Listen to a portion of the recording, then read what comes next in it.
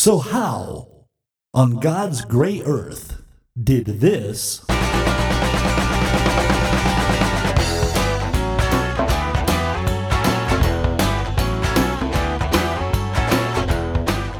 and this Freedom of the body,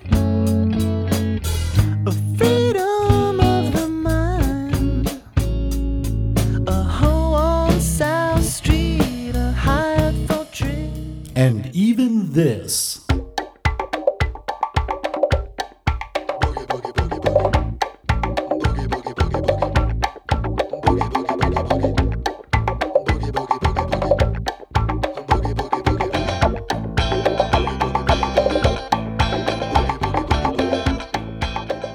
Become this.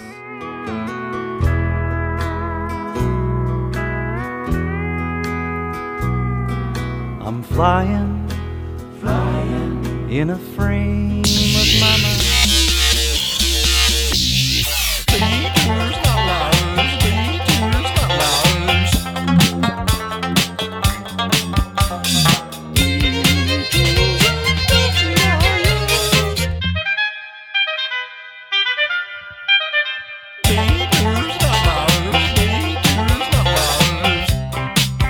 You are listening to Detours and Outliers, the podcast. They didn't stop to ask if they should.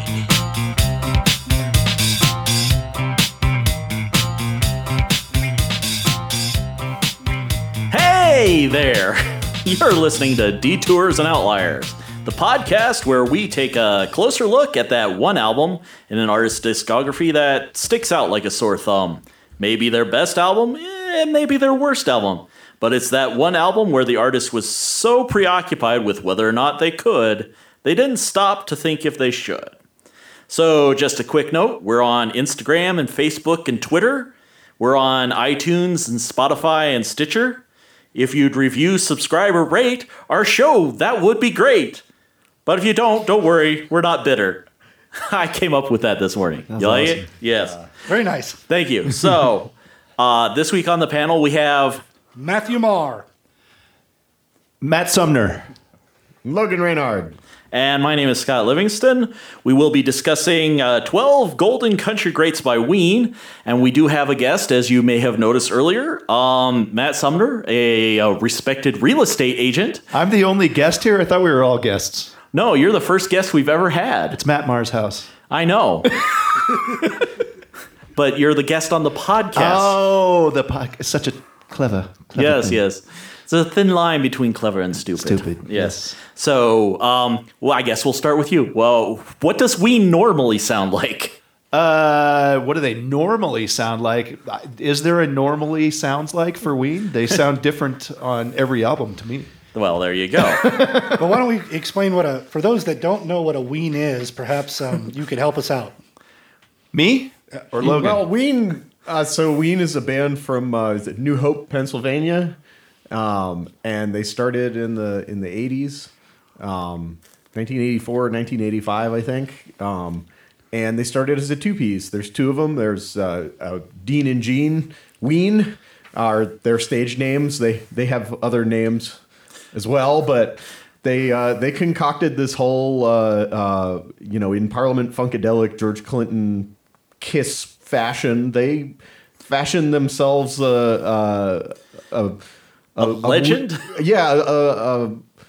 A mythology, and which involves worshiping the god Bugnish.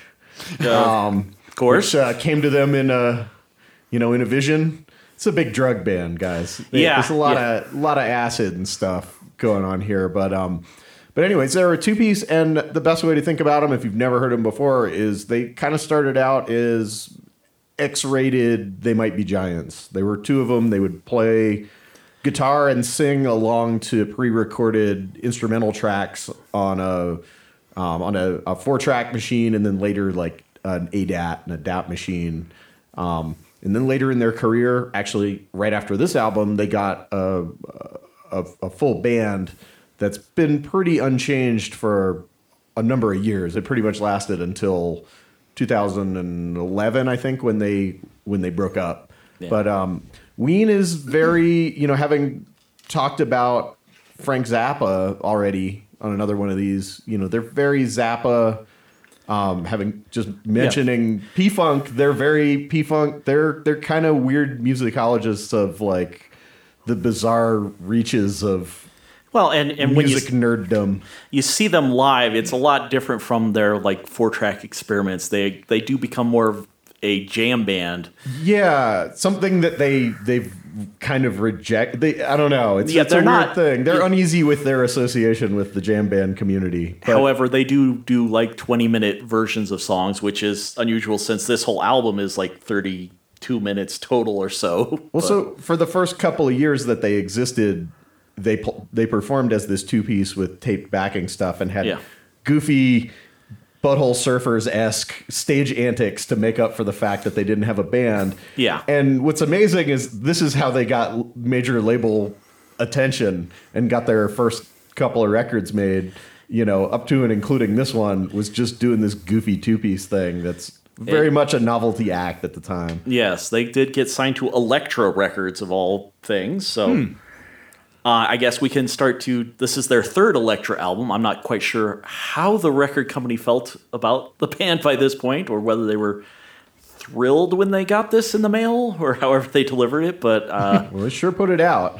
They released it. They released not one but 2 singles from the album. So they tried to sell it. I don't know how well it sold, but they tried.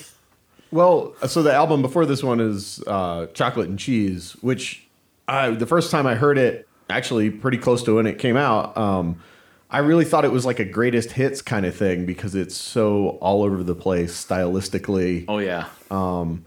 It's kind of hard to pin Ween down as far as, are they an experimental band? Are they just a joke band? Is this like a comedy party album? Are they, proggy? Are they whatever? Like they're really all over the freaking place. Which makes this album really impressive in the fact that it stands out as drastically different from the rest of their catalog, which is completely batshit bonkers. Well, maybe that's part of what makes it stand out is this is the only album that isn't super diverse and varied. This is the only album where they stuck to one thing and right in the pocket. Yeah. It's did not move. It's very thematically consistent throughout. And their name is a portmanteau for wuss and penis, which does seem rather country themed. So yeah. Well, I mean, when we listen to the tunes on this, I mean, they really covered their asses, man. There's a My Dog Died song. There's a My Girl Left Me song. My Girl Left Me. There's a Girl Get the Fuck Out of Here song. There's it's like they're hitting all the country classics. And they're also scraping mucus off their brain. Yeah. So that's the thing is parts of this album certainly sound like they're trying to pass, shall we say, and others, they're not working as hard at it. Yeah.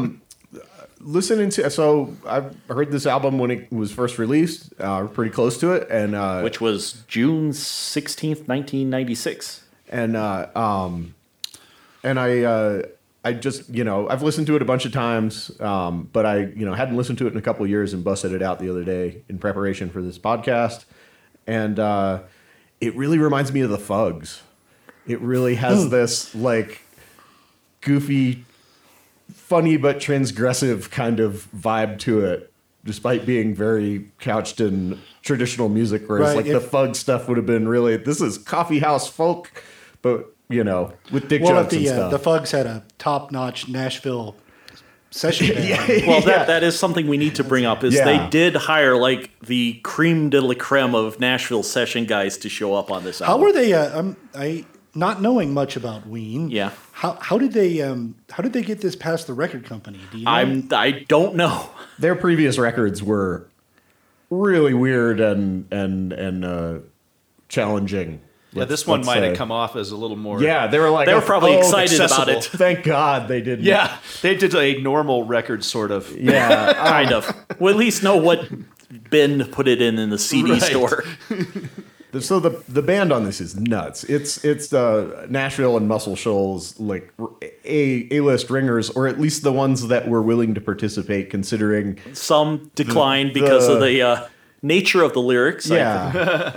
I think like Danny Davis and Bobby Emmons were both invited and turned it down simply because of the blue nature of their material. Well, and we'll probably, I mean, we're going to have to address that at some point. There's a lot of like kind of sexist, problematic, misogynist, kind of homophobic, racist. Yeah. It's blue with the, probably by today's standards, an unacceptable edge. Yeah, there's certainly some songs. Do you know what town they were from? New Hope. New Hope. All right. Yeah. So that's the other thing is I was wondering, did they do this because they really, really love country, or were they just picked a random genre to try and challenge themselves to do a whole album in? Or is it just plain satire? Yeah, or they were just making a big joke and were, charging Elektra to pay the most expensive session guys and were hoping to get away with it. Ween has this amazing way. I bring them up as like chief example of this, although there are others, people like Weird Al or whatever. But I bring Ween up all the time as an example of, when you parody something, you first kind of distill it down to its, elements, and then you kind of really hammer that stuff in. And as they've parodied a lot of styles and stuff, it's tough to tell if they really think that style is stupid or they love it. And it's their favorite music ever. They've written a handful of amazing country songs, funk songs, punk songs, rock and roll. But you can't tell if they're like, we hate this or fuck we're this just stupid good at shit, it. Or, we were raised on this and we love it and we're really trying to do it. And it's tough to tell. And I don't know. Yeah, there's a fine line between satire and homage. Yeah. I think it was kind of, as I recall, it was kind of a thing back then, even with local bands too, to kind of act detached and kind of too good for the material sometimes. It was the 90s, You don't know if I like it or not. If you think I like it and you don't think that's cool, then I'm going to say that I was really just parodying it. Yes. Well, I wasn't super into, hip, whatever, early, alt country or country revival stuff, but at least, not in the mainstream, but I think some of that stuff was really kicking off in the mid 90s. There was a lot of the first kind of real rootsy rock shit was coming back. Well, Garth Brooks and Billy Ray and all of that had exploded a couple years before this. So I think this may have been a reaction to that sort of, Friends in Low Places and Achy Breaky Heart kind of stuff where they're trying to go back to which is why they hired Charlie McCoy and the Jordanaires and there's I couldn't find it on the internet, but I had it in print for many years, but there's a great interview with Bob Ray, the bass player on here, who's played with everybody you can think of in the country music genre, and he basically said in that interview, I've played with Johnny Cash and, it's just like all these all these great country people, and kids come up to me all the time and all they want to talk about is that fucking Ween album.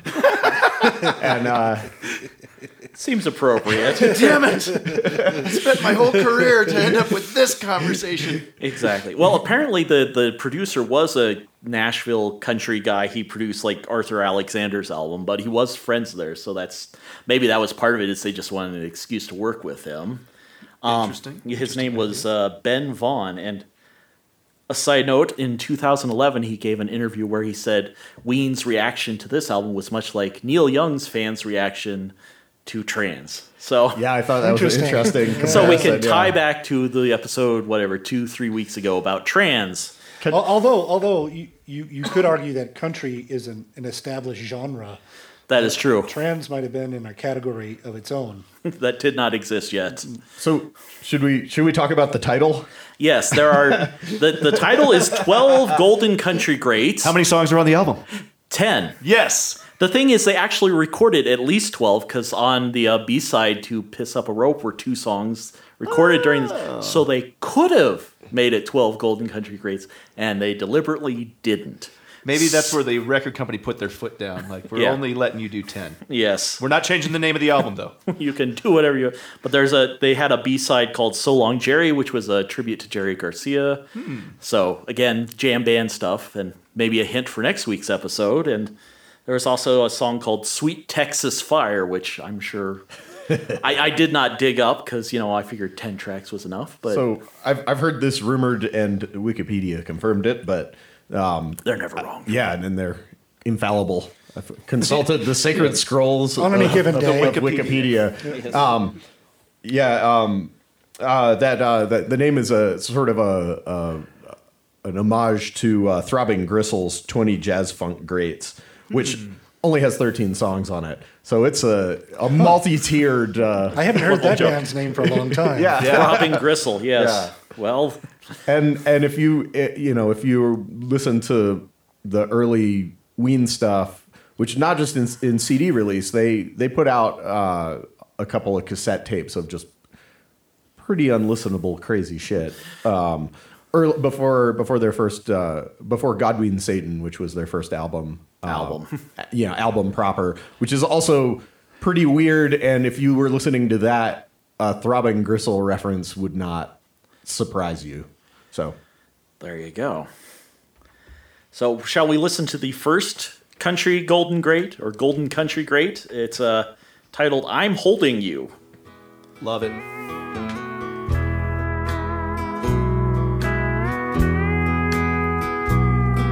I'm flying in a frame of my mind that time cannot erase. I'm seeing the future, the past, as I lay the present to waste. I'm scoping. So, what is more precious than fine ore? You. Why, thank you. It is an odd comparison. I mean, the lyrics are not super weird. I mean, they could almost pass for a straight country song, except for that line about the grid robbing your lobe of oxygen. Yes. Which I do not know what that means, but otherwise, you could hear like Alan Jackson singing this or whatever. Like they could have shopped it around to somebody prominent in the industry at the time. So who's the singer? Gene Ween sings on all but 2 of the tracks. Gene Ween, yeah. Gene Ween. What's the other guy do?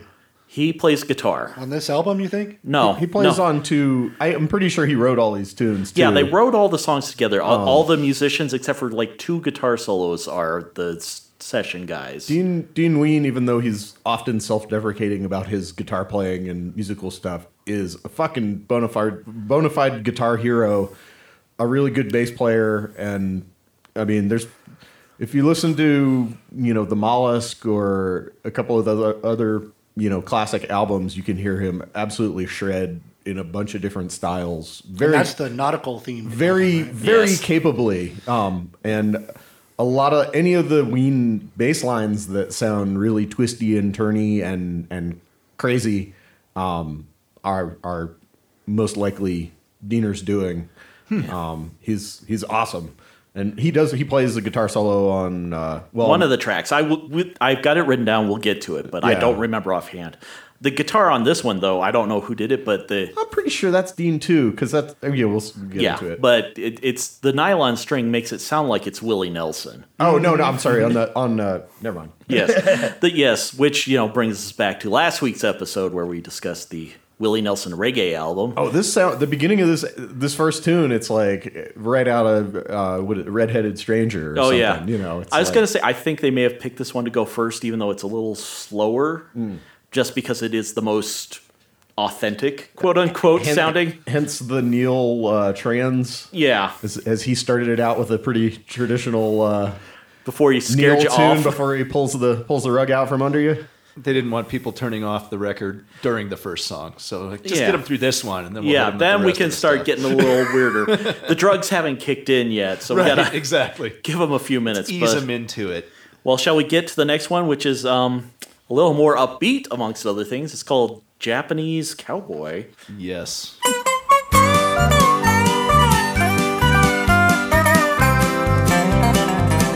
Like a Japanese cowboy or a brother on skates, like a blizzard in Georgia or a train running late. I call out your name, girl, in the heat of the night, and nobody answers. So, there's a thin line between pretending to be a racist to make fun of racists and just coming off as kind of racist.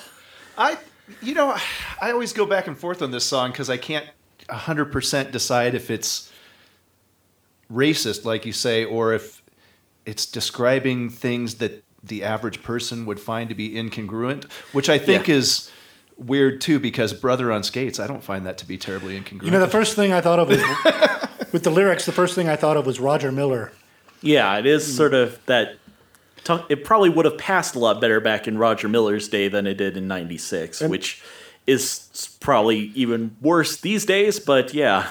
Well, it's got the other incongruencies that are non-racially tied as well, like the train running late and stuff. Yeah. You know what I could, aside from that topic real quick, I like the way the structure of the first verse starts out. Yeah. You got the first line like a Japanese cowboy, and you got all this other stuff in between to get to the very end, which is something ain't right. Yes. Like it is an extended metaphor structure. Yeah, I've always enjoyed that structure. They are diverse and capable songwriters. Yes. You will not often find them repeating themselves stylistically, or there aren't like 10 Ween songs. I mean, except for the like real short, crazy, 4-track mid shit early on in the, in their career. But when it comes to songs that would count as songs proper, there's not a lot of them where you could say, well, these 10 songs are basically the same song. Yeah. And so that's impressive. Yeah. Although, speaking of songwriting, did Vangelis get any royalties from this? Probably. They probably got paid. He should, because this is definitely the Chariots of Fire theme. Dun, dun, dun, dun, dun, dun. Oh, you're right. It certainly is. Dun, dun, dun, dun, dun, dun, dun. I read I believe also from the Wikipedia page, they mentioned that they would perform Chariots of Fire and this song as a medley. Interesting. Live. Although this is definitely 2/4, right? Yeah. Yeah. Well, so this is I've seen Ween a lot of times live. After they recorded this album and they did their next album, The Mollusk, they got together what was the core of their band that would hang around for a bunch of years with Claude Coleman and Dave and Glenn McClellan, an awesome keyboard player. And a bunch of the songs on this, or not a bunch of the songs, 2 or 3 songs on this album became live staples because they were really good for letting their awesome rhythm section and piano player just stretch the hell out and kill it on some of this stuff. Yeah. Well, apparently live. Was this one of them? This is one of them. Yeah. This was people would lose their. We were talking about how the humor might be without taste. Yeah. To put it mildly. Right. But people would lose their shit when this would come on in the middle of a. This was a big old. These country songs lend themselves to. Pretty sing-alongs. sing-songy sing-alongs that Kicking up your boot heels. Yeah. Apparently the Ween did hire some of the session guys after the album and toured as the Shit Creek Boys and did like authentic. I don't know if they played any old stuff or only covered these country golden greats or whatever, but that would have been an interesting show to see. I love that idea. I would have been in that band. Well, so this won't be the only one where we might have to address this, but the blue humor is very of its time. I don't think it would be funny now. I don't think it would be different. But I can't write this whole thing off because it's of its deliberate irreverence. It's of. Well, I think the next track is actually funny still now, as opposed to Japanese Cowboy. So let's listen to. The first single from the album, Piss Up a Rope. Yes. And I can't cope, piss up a rope. You can piss up a rope and feel the pissy dribble. You can piss up a rope and watch me giggle. For the last 6 months, I've been packing your bag. You can wash my balls with a warm, wet rag till my balls feel smooth and soft like silk. I'm sick of your mouth and your 2% milk, and I'm no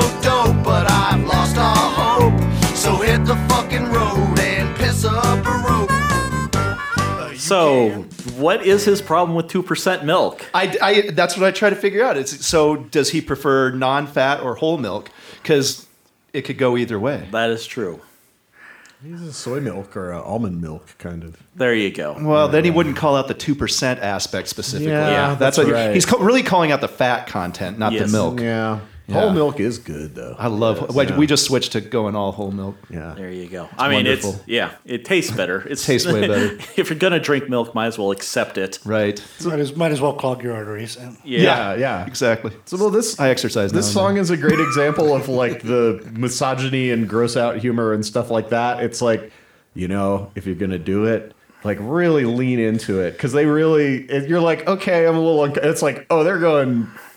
Yeah. By the time we hit that second verse, it's all guns blazing with the stupid. Yeah, and they might not say big booty bitch in your average Florida Georgia line song, but yes, there are probably sentiments that are fairly similar to that still in country music. Again, with the blue nature of this stuff, I don't want to give them too much credit, but it's like. If you start listening to kind of classic country tunes, is it really worse than... But are they doing it sarcastically, or are they doing it because it's... I'm not saying that they are being as clever as they could be mistaken for being, but, Those sound a bit more like punk rock lyrics. Yes. Yeah. Definitely. That would be, This is what... I was listening to a bunch of Fear stuff recently. And talk about just we're gonna say some stuff that's gonna fucking offend the hell out of you, especially by today's standards. Like I said, it's deliberately transgressive, and I think having it juxtaposed with the shiny production that as well, makes it absurd enough that you can't really take it, on face value because it's really kind of this really stupid thing. Juxtaposed with this really finely crafted thing. Well, how I see this entire issue we're talking about, but whether it's the sexist or the racist or homophobic or whatever stuff, I look at it as all the same controversy that comedians are going through these days. And to me, these lyrics are comedic. Yeah. And certainly these guys would recognize, that's so fucking wrong to say that, right? But is it funny? And that's what a lot of comedians are struggling with is like some of the shit that they want to say that's funny, they can't go up on stage and say it. Yeah. Well, and like I said before, it's like very same parallel with comedy is it's very of its time and it's pushed just a little bit too far for that point in time rather than, being it's not a evergreen. What does that say then? If it was a little too far for its time at that time, and now it's completely over the line. Lines like move. Which way have we gone? This song is pretty rockin'. The lyrics they might be a little too extreme for a Little Feat song or the Byrds or something, but they're really not. In the scope of rock music, it's really or country music, which is all about is what it ostensibly is. My lady cheated on me, so I shot her. Ruby, don't take your love to town. I mean, that's all about. Wife murder. She cheated on me with my best friend, so I shot him too, and I shot his dog, and I shot my dog while I was at it. And going down to shoot my old lady. Just a quick shout out to my friends in self-service. They came up with that wearing the hair off my balls bit way before we did. So. As smooth and soft my as balls silk. Are smooth and soft as silk. I'm so sick of your mouth and your 2% milk. There you go. This it reminds rhymes. me. I love This is one of the two songs actually sung by Dean on this album. I wondered. Okay. Yeah. Because the voice does take a little different turn there. Yeah, and as opposed to the first two songs, which, if you didn't speak English, would just sound like average country songs, there are his vocal qualities plus that weird high voice that sounds like it was sped up tape. Great high harmony. Yeah, and that solo, which I'm not sure if that's a guitar or a harmonica or a pedal steel. On Wikipedia, it's not Diener, but I'm pretty sure it is. That is the Digitech whammy pedal, which was brand fucking new at the time. Yeah, it does not sound country. And the first Digitech whammy pedal sounds like nothing else. If you ever played with one, you will recognize it immediately, and it's all over. That's why they sell for like $500. Yeah, now. Chocolate and Cheese in this album, and the next album, The Mollusk, has tons of Digitech whammy pedal on it, and it's a glitchy, awesome mess. So, do you remember at the time people hated those pedals? And Yeah, you yeah. could get them for a song for a while. They don't track very They well. don't track well, yeah. They're not polyphonic. If you play more than one note at a time, they really freak out Yep. and make these scrunky, awful. Well, I mean, if you just listen to that song, you heard it. Yes. So, shall we move on to the next one? I Don't Want to Leave You on the Farm. I don't want to leave you on the farm. I don't want to leave you on the farm.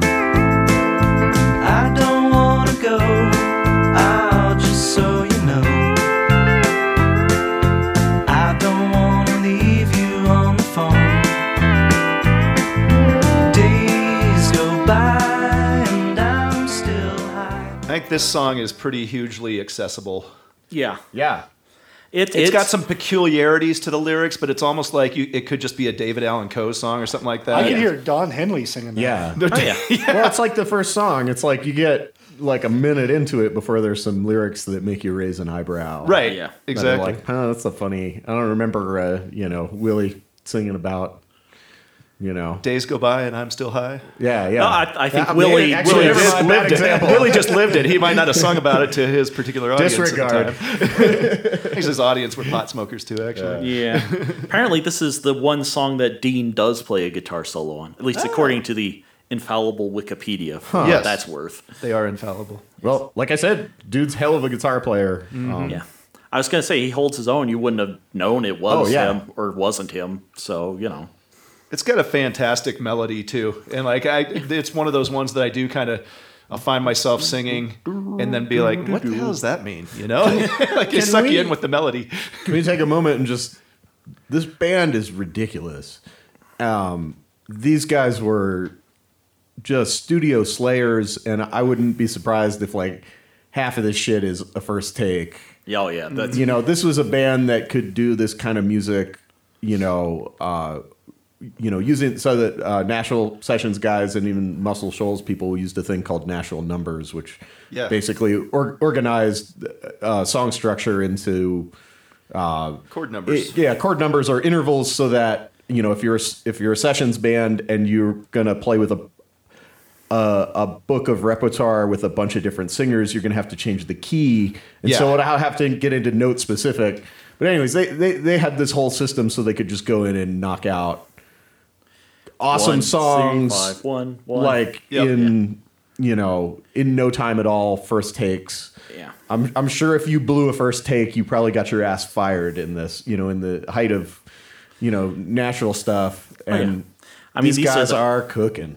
Yeah, they're the guys who played on like Blonde on Blonde and John Wesley Harding. And Well, it's still before the home studio stuff as well. So obviously Ween did a lot of home studio stuff, but Yeah. I meant the ultra cheap computer recording. I mean, you can't waste time in a studio. no, it costs money. It costs tape. They're gonna get the take, and you're gonna be done. Well, and a lot of these guys did not get songwriting credit or anything, or royalties that way. They were salaried, and they were happy with that because they had a 9-to-5 job where we're all musicians. And in most here. of those songs aren't gonna hit. Right? Yeah, I was going to Can say. you imagine making a living, a decent living, playing music where you had banker's hours? Like, Yeah. that's You awesome. clock in at 9, you go home at 5, and Yeah, I mean, you'd think with some of the tunes that these guys had played on that they would be just filthy stinking rich because they played on so many hits, but they were salaried, and they were business, man. Just showed up and did the session. Yeah. One of my old buddies from Sacramento, Michael Gregory, you can check him out on my Facebook friend stuff. He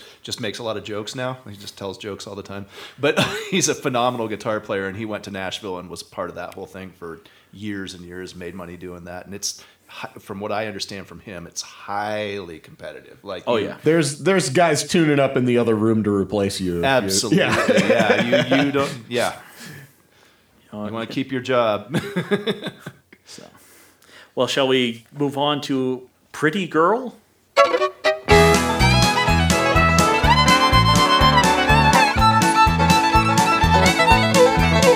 There's a sweater wearing, coat toting, boot footing, good looking man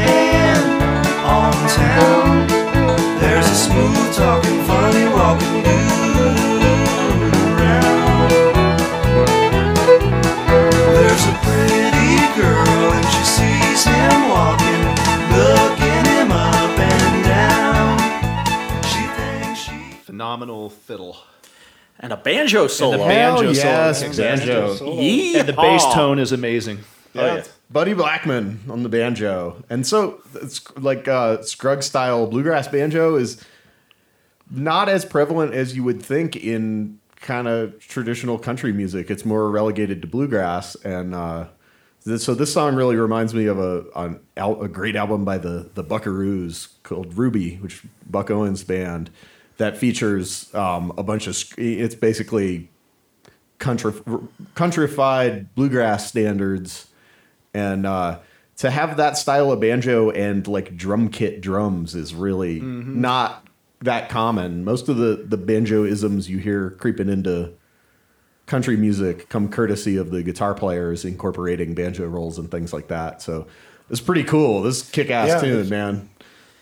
Yeah, there are some riffs in both the fiddle and the banjo that the casualness with which they pull those off, you're just like, God, I mean, they do it in their sleep. Yeah. I'd have to work hours and hours and hours to pull one of those riffs off. It's pretty effortless and tasty shredding. Yes. That doesn't step on the tune at all. And it's so clean, and you listen to it, and you're like, but when you, and what did he just do? Like, there's nothing. There's not like a squeak, not a flub. He forgot what he just did. Right, exactly. That like mind-bending thing that they just pulled off flawlessly. Right. He doesn't remember. Until, kids come up to him 20 years later. I still love that weed album. Damn you kids.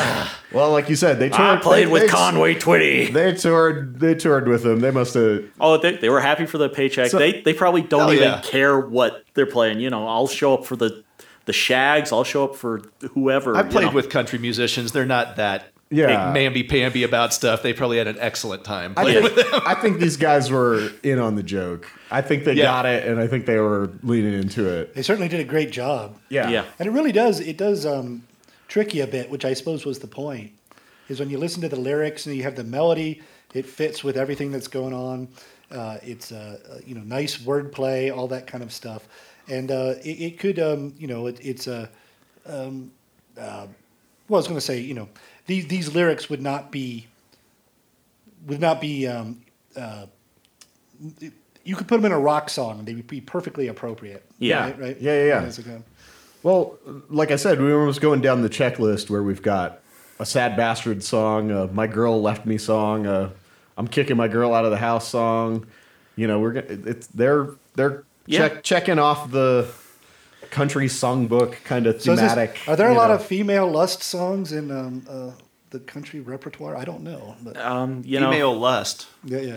Like females who are doing the lusting or lusting after females? No, females doing the lusting. I mean, that's what I took from these lyrics. Right? Yeah. No, the guy's kind of a jerk, but he's hot, so she's willing to. Yeah. I didn't really understand. It's almost and I did know that Ween apparently did not like being compared to Frank Zappa, but it is that same kind of humor. Right? Yeah. Well, this song's probably evidence that maybe they were wise to the fact that they were doing a really traditional style of music very faithfully whilst poking fun at its shortcomings and stuff.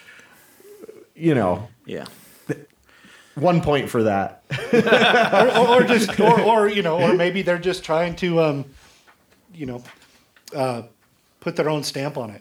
Yeah. Or this is what they think country music should sound like. They took the parts they like and they added what they do. So. You hear that? They were very progressive in 1990, whatever this is. 96. Well, shall we go on? Speaking of country music, we got Powder Blue.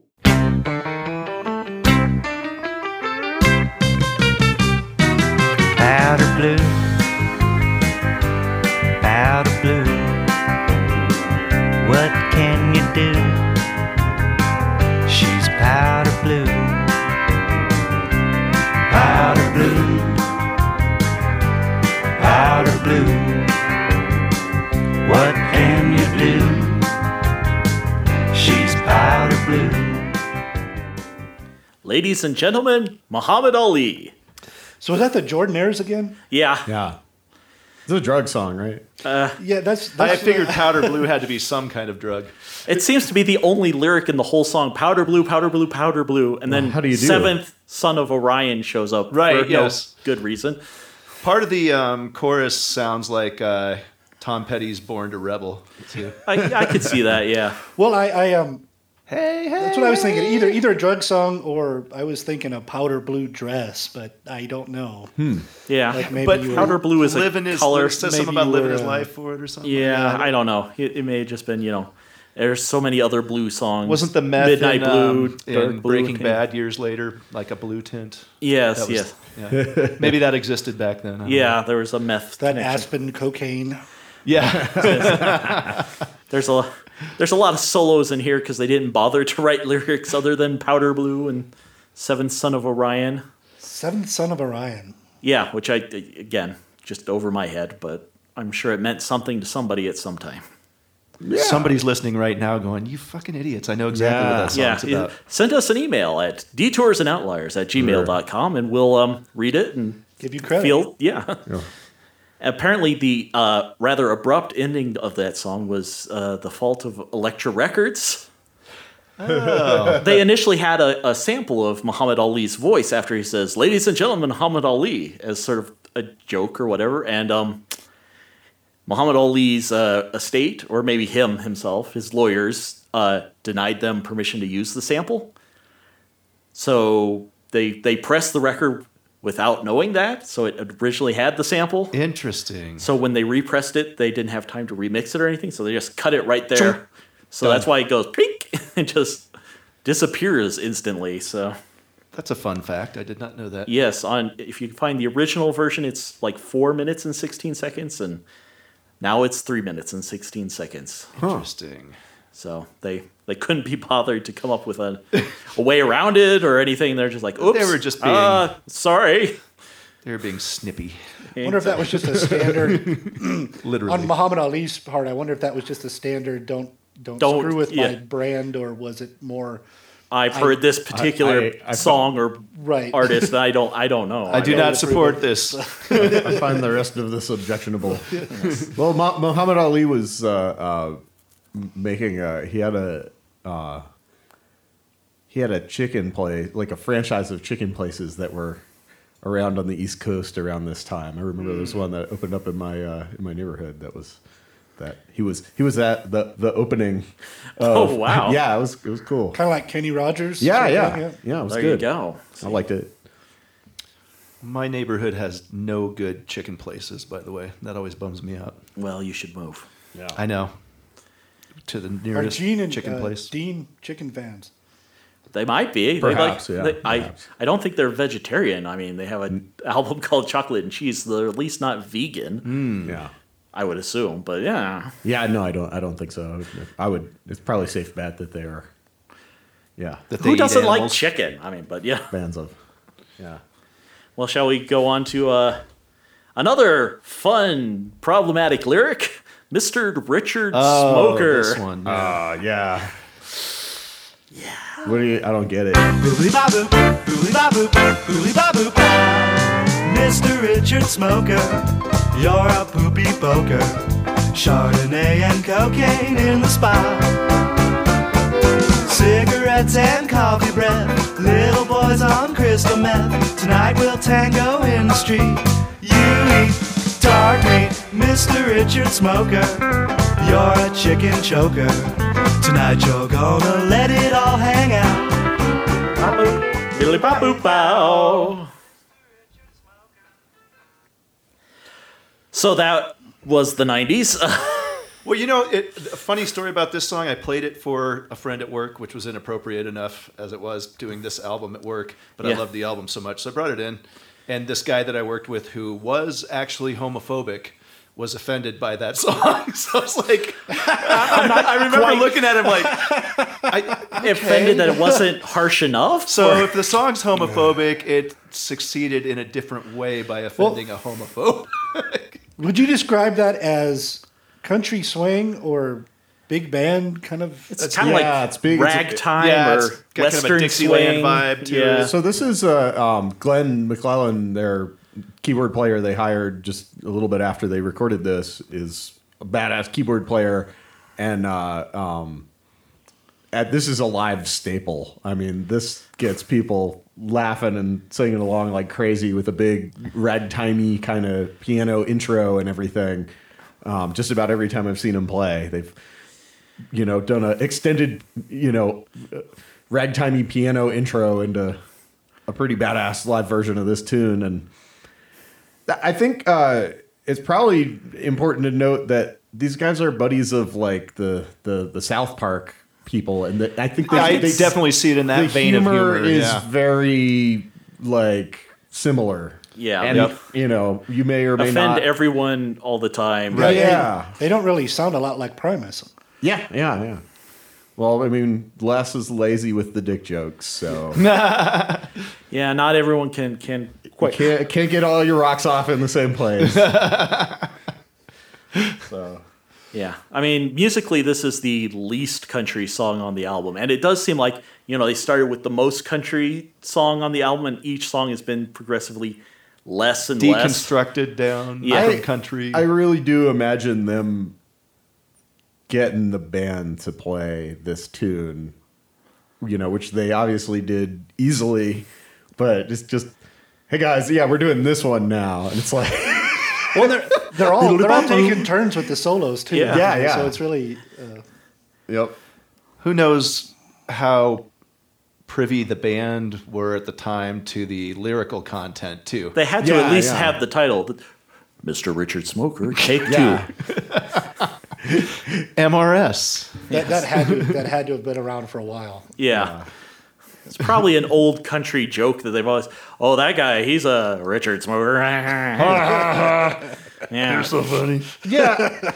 I also thought about that too, where it's like you said earlier that there's a number of notable Nashville sessions musicians who turned this gig down because of these guys are old musicians who've been around either in the studio around a bunch of other exactly druggy wastoid musicians their whole lives, or in shitty bars playing gigs their whole lives. None of these, regardless of what you think of any of the humor in this, I really don't think any of these guys hadn't heard these before. I don't think right? no. I suppose it's just, do you want your name associated with it exactly. or not? If you have a brand or something that you don't Well, want and also, these weren't young chickens. They were hiring all the guys who were big in like the 60s and the 70s. Yeah. So they may have gotten older and don't want their granddaughter to pick up this album and say, "Hey, Grandpa, did you play on Mr. Richard Smoke?" Like my kids react every time they listen to an activist album. Yeah. Although I bet when their grandkids do come to them, they now know that Granddad plays good music. There you go. Right. From their perspective. Yes. If you like this song and this type of like way over the top, goofy humor, dick and fart joke humor, you should, and country music and really traditional, 60s country music. You should check out Mr. Ben Hoffman, or Wheeler Walker Jr. as his persona is called, which is very, very similar territory. Right, yeah. There you go. Well, shall we go on to the next one? This is speaking of traditional country tropes in lyrics. Help me scrape the mucus off my brain. I guess it's something in my brain.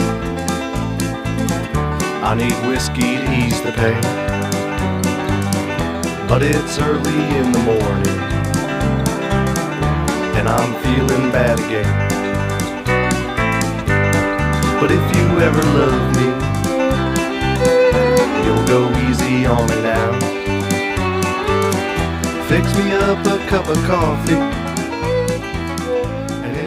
So that's the traditional age-old story: boy meets girl, girl scrapes mucus off brain. Yeah, I think that's a medical issue. I really like the metaphor. I just wish I knew what it was. Yeah, I was going to say, what is it a metaphor for? I'm sure it's literal. He has some sort of actual mucus. Spinal meningitis. Yeah. They do have a song about spinal meningitis. So there's a theme here. There you go. I think we're putting it together. Yeah, there'll be a jukebox musical ween. There is some conceptual continuity. Yeah. The Spinal Meningitis album. So that's Diener singing again. Yep. And I'd like to point out that as a lifetime chain smoking, hard living dude, he has a pretty good sad bastard voice. Yeah, he's got a smooth voice. He's got a hell of a voice for a song about a hangover. Yeah, and it was the vocals. Who knows how long it took him to sing it? But they were double tracked. It sounded like they were actually double tracked, and they were great. Which is a awesome trope of that like particular production style.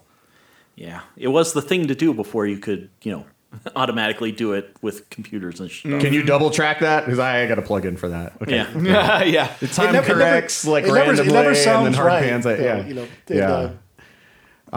Man, and how about they were trading solos in there, and goddamn, these guys can play. Yeah. Oh, yeah.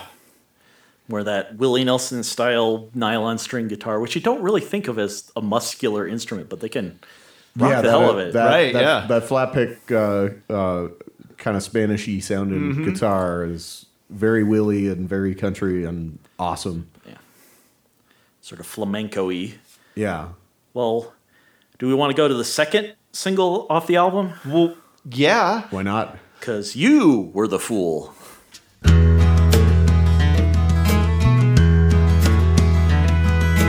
Bless the Father, bless the Son, cross your heart, 'cause you're the one collecting moonbeams in the morning.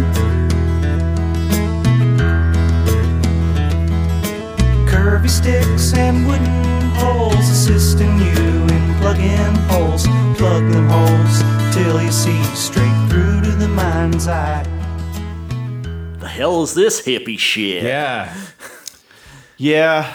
This might have been my least favorite song on the It album. certainly seems like the most... I don't know why it was a pop hit radio It release. probably because it was the least country song on the album. It sounds like pretty much just Ween, only played by... Yeah, that's a good point. Yeah. I wonder what the curvy stick in your hole that gets So you to can your, see, you plug the holes, but then you can see through. The mind's eye. It and seems the- like they're Mind's eye. going for some, sex innuendo business, but then got lost. then they were, then their shit kicked in, and Yeah. Yeah. Now it became a the deep metaphor colors, for man. something. yeah. I was trying to make a sex joke, But but then the Right. mushrooms kicked in. And, even this song with the instrumentation and the band that's playing, the musicians that are playing. It's very difficult for me to imagine what they were like with a DAT machine and a drum machine. Yeah. And just the two of them on stage. not terribly different sometimes. I mean, the sort of hand drum percussion is very much like Ween's early stuff. Yeah. I mean, the pedal steel and fiddle, not so much, but, that sort of spacey, groovy, Matt, sound is not that far off. Weirdly, actually. it reminds me of Tyrannosaurus Rex. I could hear that, yeah. if you get a chance, there's a really good video out there on YouTube or wherever of Ween performing Freedom of 76 on a like public access TV show. As you with do. their 4-track with backing tracks, and it sounds cheesy, but that's a song off of Chocolate and Cheese that has much better production on the album. Yeah. But it works. It really does. It really does work. Just the two of them. I think if they'd stayed the two-piece always, they would not have had a career as a live. I mean, even they might be giants, and Weird Al have A band. Full bands, yeah. and an awesome, very capable bands Oh, yeah. at that. But yeah, if you go back and listen to some of their two-piece stuff performing live, they did the best they didn't could suck. with what they had. They didn't hire all these guys because they sucked. Well, it is. It's harder to keep more people around when you're not getting paid. That is true. That is true. So I'm glad they got paid well enough to get a band together. Maybe that's the way to go, is to, find a way to do it cheap until someone can pay you enough to afford real musicians. But I think that song is one that makes me wonder how much of this stuff, because you know how it is Yeah. being a musician, you do this stuff. How much was written specifically for this album, and how much is old stuff that They had never just- been used for something else and was reworked into this album? yeah, this definitely doesn't feel distinctly written for this album. Right. As opposed to like the first half of the record. Yep. There was a song, I want to, is Cold Blows the Wind, maybe. There's a song that's on the Mollusk that was supposed to be on this, that was kind of worked up for this album, and is on their next album, The Mollusk, which is, if you are interested in getting into Ween, that's probably a good entry, as accessible as any. Which is, yeah. Comparative. Yeah. Depends on, if your shit's kicked in yet. Exactly. Well, shall we go on to the 10th and final Golden Country Great, entitled Fluffy?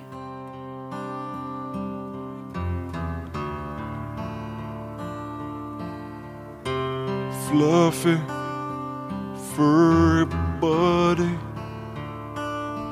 chewed his leg on the porch. Why'd you do it, Fluffy, on the porch? Damn. Gotta have a song about a dog. I think this has got to be one of the ones where they're playing on, the dog, the country dog that's gone. Absolutely. Neil Diamond's Shiloh or something like that. Yeah. But the thing that I love about it is the drama juxtaposed with the dog doesn't have a cool name, or the cat is it? Yeah, it is a dog, I guess. Actually, He chases the other Fluffy. dog. First of all, who names their dog Fluffy? That's a total cat name. Yeah. And secondly, it's comical. It's ridiculous. When Well, you it's hear just the banality of the events as well. Right. It's like this high Why'd drama. you do it, Fluffy? So what? Chew his leg on the porch? Like, what's? I don't understand what your problem is. And then he says, "Why did you do it on the porch?" Exactly. There's a more appropriate place. Yeah. Yeah, leg chewing belongs on the... That's only on the couch we do that. Throughout their catalog, Ween has this great sort of comedic, move of having a complete throwaway song or guitar solo or some event right after something of some, Great like they're import. they're not shy about having just 3 minutes of like fart noises after like a really epic song, and they love that. Or a guitar solo that's like the guitar getting thrown at the wall like after a really serious and note correct thing. And so this song really strikes me as like a classic Ween move of we're amping it. It's like we're being real serious there for probably too long. We're gonna we need to cleanse ourselves of the seriousness. Yeah. Well, in a song that slow, you couldn't put anything on afterwards. I mean, although it's odd that they open the album with such a slow song and they close it with such a slow dirge. Do you Do you think the vocal was pitch shifted? Was it? Yeah, I don't know. It It does sound have down. that tonality to it. When Scott was saying earlier about the backup singers maybe having, I don't think that was pitch shifted. I think that was Or the tape slowed down? No. I think on the backup stuff, I think they were really hitting those high Oh, harmonies absolutely. and On stuff. yeah, definitely. But No, I just meant Jeaner is not shy about. I mean, as they started out with a Tascam 4-track with the pitch joy. adjustment wheel on it. Push the Little Daisies is a great example of sped up, high pitchy vocals. Well, it just sounded like the lead vocal was pitched down. No, they, not a lot, they- but just Slowed the tape down. They- tried to make it sound like Johnny Cash. They often deliberately messed with Jeaner's voice to. But they're in tune, Yeah. Which is No, that I think lot impressive. before they did this, that was a trick that was well in their stable oh yeah.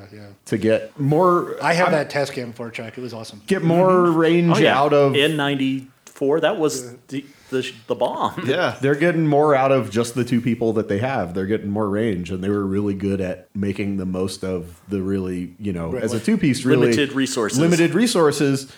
One of my favorite things ever, and I remember this, as a songwriter and a musician, Dean Ween famously said, "If you only have 4 tracks, you got to write better songs." Right. And it's like, I love that. He was like, yeah, if you got to get it done with just 4 tracks, like you better write something good, it better mean something. And so, yeah, that's with the pitch shifting stuff. they were pretty wacky with that on occasion and on this song. So ultimately, this album, do you think it's better for country fans who are trying to get into Ween or Ween fans who are trying to get into country? I love that question. Very good question. I'm not sure it works for either group, honestly. It may not. It's for a very small Venn diagram. I think it's for people who enjoy irony and absurdity.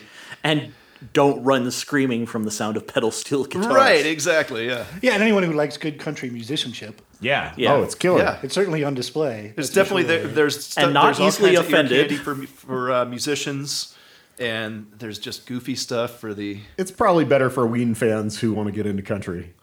Yeah. If you're closed-minded, it's in either to the music or the lyrics. It's a lot easier to ignore, say, the music. Well, Right. Like I said, if you're not familiar with Ween and you're interested in like dipping your toe into the catalog there, probably the Mollusk, Chocolate and Cheese are probably And that's the one right before it and the one the right one after. right before it and right after it. Yeah. The Pod is really considered the challenging album.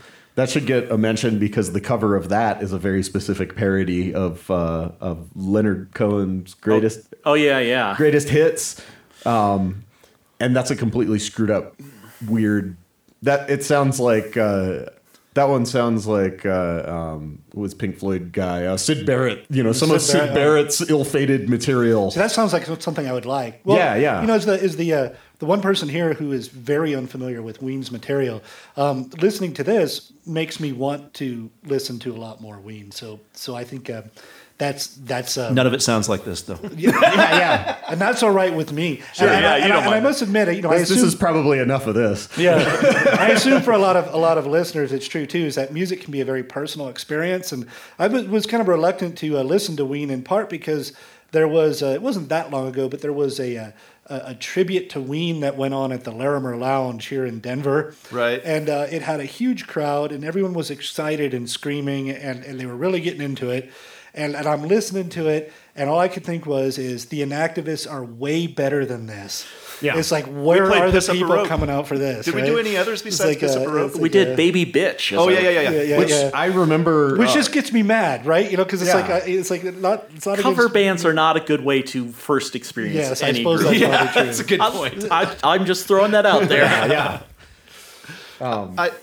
This album, when you're asking about who you could get into with it, Yeah. or you help somebody get into their music or something, it would be a good album to give to a friend who maybe is into some avant-garde music, but you don't want to throw the most extreme stuff at them right off the wall. Yeah. So I was thinking of Tom Waits' Closing Time album, which sounds like the old crooner kind of guy. And it's like- I actually Yeah, wrote the- down that the Heart of Saturday Night by Tom Waits is a great. Oh yeah. Tom Waits with comparison training to- wheels. where it's like it's very traditionally this style of music, Right. But then you kind of hear the. It's Before like you're ready to get into Frank's Wild Years or yeah. Bone Machine or The lyrics are a Black little bit Rider. like kind of acid fried and off kilter well, like for the the lyrics style. on this are, yeah.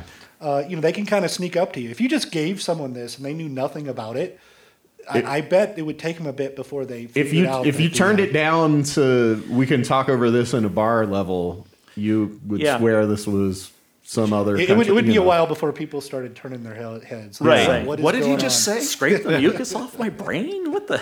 So this is the most contemporary it's a- record we've done so far, of course. But Well, the Countryman came out in what 2005. oh, that's right. That's right. Yeah. But it's certainly not a moldy oldie like Yeah, it's only- Satanic Majesties. It's only 22 So years old. Yeah. there's a weird connection to Countryman a little bit. Yeah. And that's Ween became kind of huge in the 90s and early 2000s jam band kind of shit. Yes. Mostly because Fish covered one of their tunes. And I'm glad they get to tour a lot and play, for a lot of people and make a lot of money because of that. But Ween famously wasn't really into that jam bandy stuff and thought it was kind of wanking.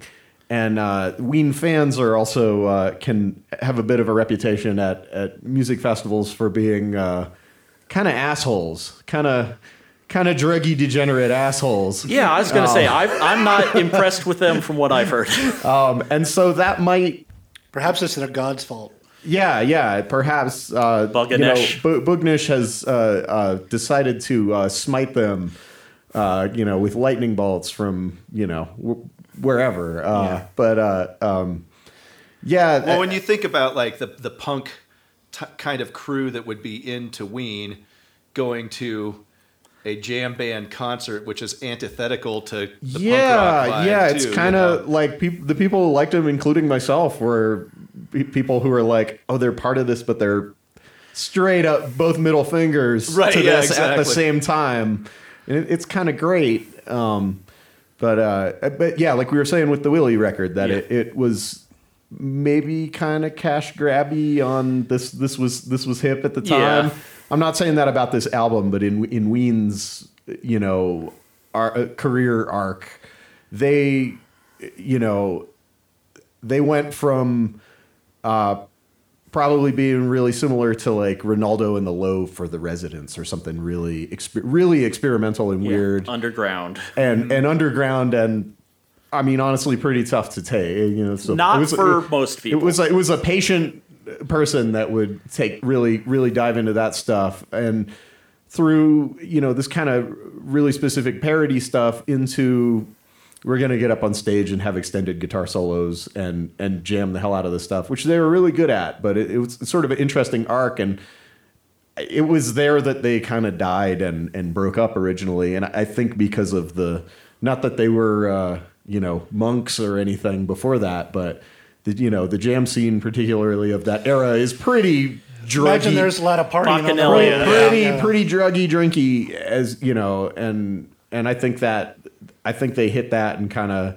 And one more comment on the dick and fart humor, as we might call it, is that I think it's really representative of their age at the time.